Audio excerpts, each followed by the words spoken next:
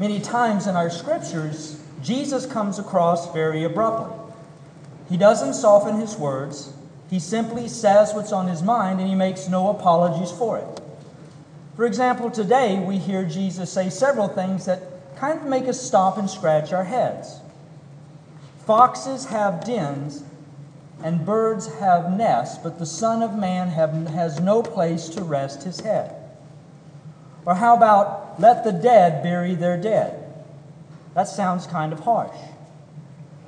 And my favorite is, whoever sets a hand to the plow and looks to what was left behind is not fit for the kingdom of God. And I think that many times we become so disturbed by these words that sometimes we miss the point that Jesus is trying to make. And this was the problem that I had as I started looking at these readings for today. But as I sat and prayed with them, I began to see a common theme. I began to see how our readings show how man responds to God's call. So go back to our first reading from the book of Kings. We have the call of Elisha. He's going to be the prophet that succeeds Elijah. In St. Paul's letter to the Galatians, we have the call to freedom, not to slavery. In the Gospel of Luke, we have the call to follow the Son of Man. And in each one of these readings, the call is loud and clear. And it would be easy to follow if this was the only call we heard. But there's also the call of the world. There's the call of our friends. There's the call to make money. There's the call to fame and popularity. There's the call to gather material goods. There's the call to have a quality position in life. Even the call to have a career or a vocation that gives us some sense of satisfaction. So how do we sort through all these things? How do we decide to hear the voice of God calling us over all these other voices that we hear? In my studies, in my 7 years as a deacon, as I read through the Scriptures and as I reflect on the lives of the saints, I've started to see a pattern that seems to be common in the lives of all these characters who answer God's call. And I found 3 things that always seem to be at the heart of these patriarchs, these prophets, these saints: simplicity, focus, and trust. So let's unpack that a little bit, because on the surface, they sound really, really nice. But they seem so hard to do. So what does it mean to be simple? Think about this and tell me if it isn't true. Simplicity is naturally appealing to us. We strive for the simple life. And yet, we fill our lives with all these things that we think will make our life simpler, but in reality, they take up so much time and energy, and then we don't understand why our lives are so complicated. I mean, there's no doubt we are complex human beings. Our bodies, our chemistry, our minds are so complex. But that doesn't mean that we have to live a complicated life. Because at the core of it all, the reason we were created, the purpose for which we exist, is to love and to be loved. That's it. Plain and simple. And yet we get caught up in this noise that the world creates, that calls us to buy more, to be more, to consume more. Think about how many small storage facilities there are right here in Cuero. So often we get to the point that we don't even have enough physical space to store all the stuff we have. We have to go and rent more space. We complain that there's hardly enough time in the day. We struggle as families just to sit down and share a meal together. Everyone is just so busy. So, does that sound like the simple life? So I invite you to go back and to look at our saints, like St. Francis, for example. Better yet, look to the example of Pope Francis and see how clearly they hear God's call because their lives don't have all this material clutter. And see the difference that it makes in their lives. And then think about how different that might make our lives. Notice that Jesus in the Scriptures, when he sends out his disciples, he tells them not to take any extra baggage, not even a money sack. He encourages them to do with what they have because he knows that the most effective way to touch the lives of others is to keep it simple. And then there's focus. What does it take to stay focused? Look at our first reading as we hear the call of Elijah. He comes and he puts his cloak on Elisha. And that's a sign of special calling. And how does Elisha respond? Please, let me kiss my father and mother goodbye. In other words, okay, but not right now. Let me think about it. I want to follow you, but let me get my affairs in order first. And Elijah says, go back. Go back for what? Have I done something to you? But Elijah goes back anyway, and he takes care of his affairs first, and then he does come back and follow Elijah. Similarly, in our gospel, we hear the call of Jesus to one of his followers. Follow me, he says. Lord, let me go first and bury my father. Meaning, yes, Lord, I want to follow you, but let me tend to my family. Let me think about it a little bit more. Let me make sure that this is what I want to do. Let me put my life in order. And Jesus says, let the dead bury their dead. One of the most disempowering words that we have in the English language is the word but. B-U-T. Behold the underlying truth.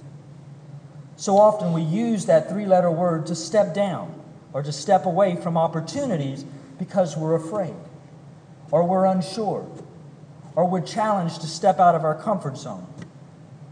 But, behold the underlying truth. If we would stop and listen to ourselves every time we use the word but, we would see that it reveals to us where our true priorities lie at the moment. Yes, Lord, I want to get involved in helping others, but I've got these parties that I want to go to. I want to follow you, but first I need to get my life in order. Yes, Lord, I should come to church, but fill in the blank. So go back and remember the words of St. Paul today. The flesh lusts against the spirit.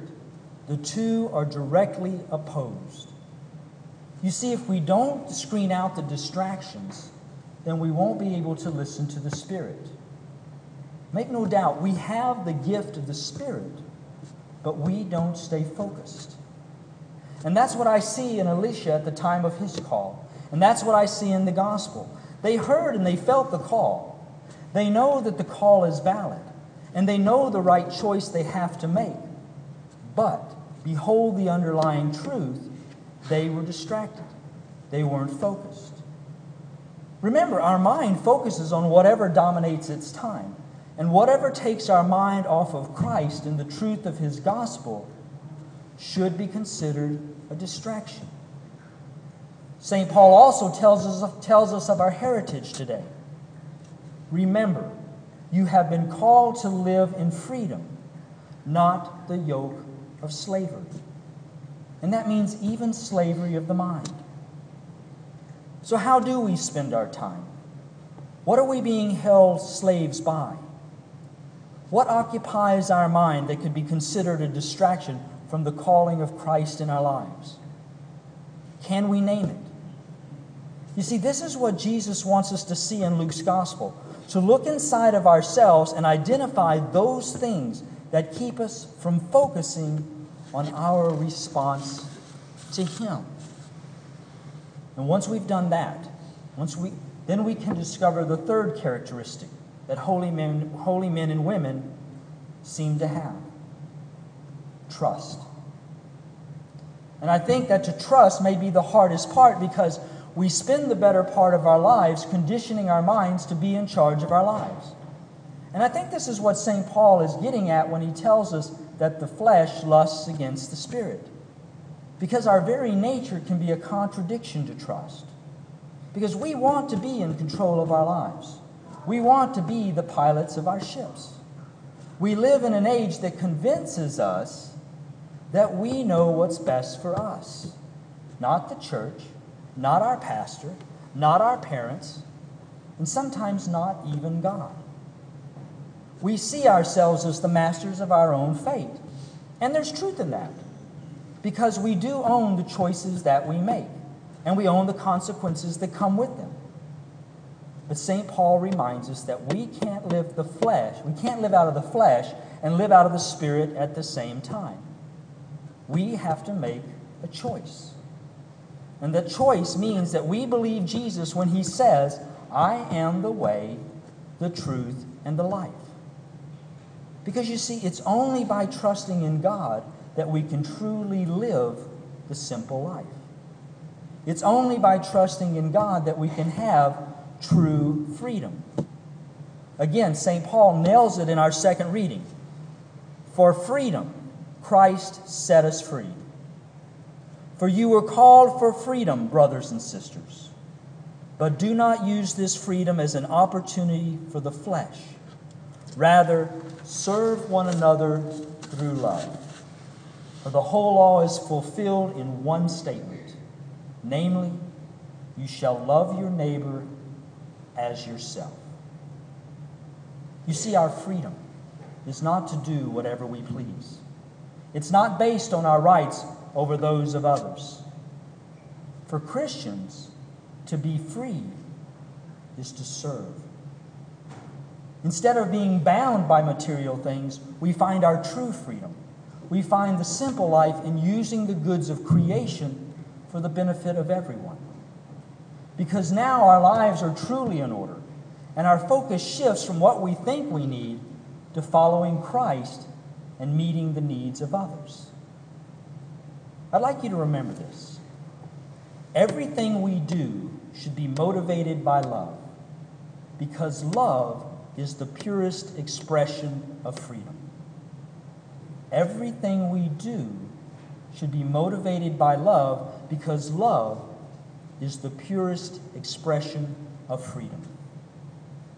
Thursday, we celebrate the 4th of July. We celebrate as a nation that we live in a land where we believe that every human being has God-given rights. We celebrate our right to choose.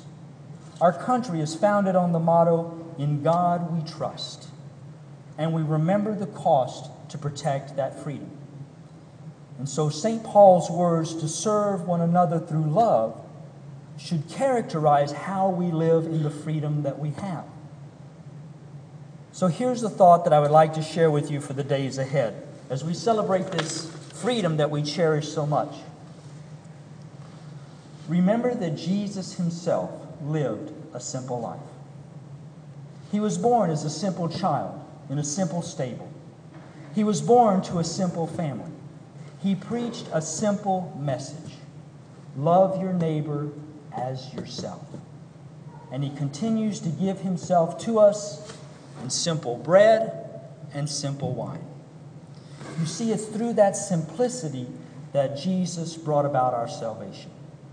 It's through simplicity that Jesus changed the course of human history for all eternity. So as we come to receive the Eucharist today, as we come forward and Christ is laid on our tongue and in the palm of our hands, when we say amen, search your heart and simply trust. Trust in Christ's goodness. Trust in his promises.